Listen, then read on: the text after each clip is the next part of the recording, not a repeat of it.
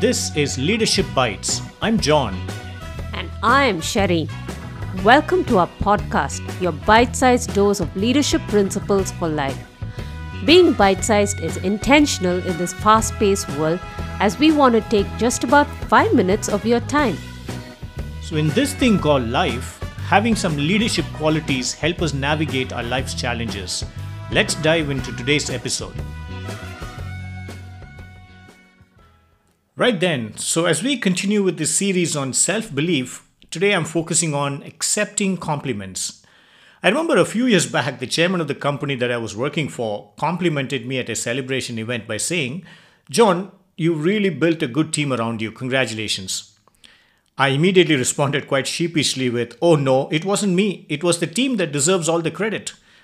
Deep down, I knew that I was instrumental in making a bunch of amazing individuals come together as one fantastic team and motivated them to deliver great results. Yes, the team did an awesome job, but I did play a role in pointing them in the right direction and keeping them motivated.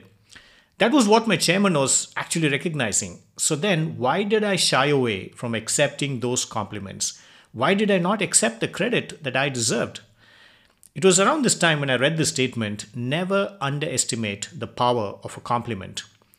It made me actually think and reflect on this. What power can be there in passing compliments to someone? And importantly, if there is power, it has to be on the person who's receiving the compliments. So when I spent some time thinking through it, I realized how as recipients of compliments, most often than not, we shy away from it, almost as if to negate the credit that was being passed on to us. We tend to push ourselves to a spot where we believe that we don't deserve that compliment.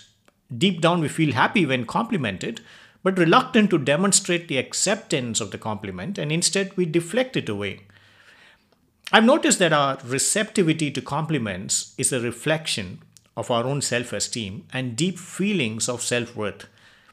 Specifically, compliments can make people with low self-esteem feel very uncomfortable because they contradict their own self-views. On the contrary, the ability to say thank you or smile when receiving a compliment shows that your heart is open to who you are. You're able to take in those moments when someone sees the best in you and you see it too. This is extremely important. Some of us may actually believe that when we accept compliments from people which we believe we deserve, it will be misconceived as pride. That's not true. Now think about this. When you sell a product, you accept the payment for it based on the value of the product, right?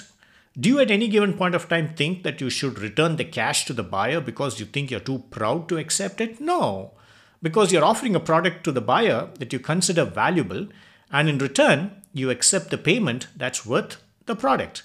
Similarly with compliments. You have offered something valuable that has come out of your skills and abilities, something that reflects who you really are.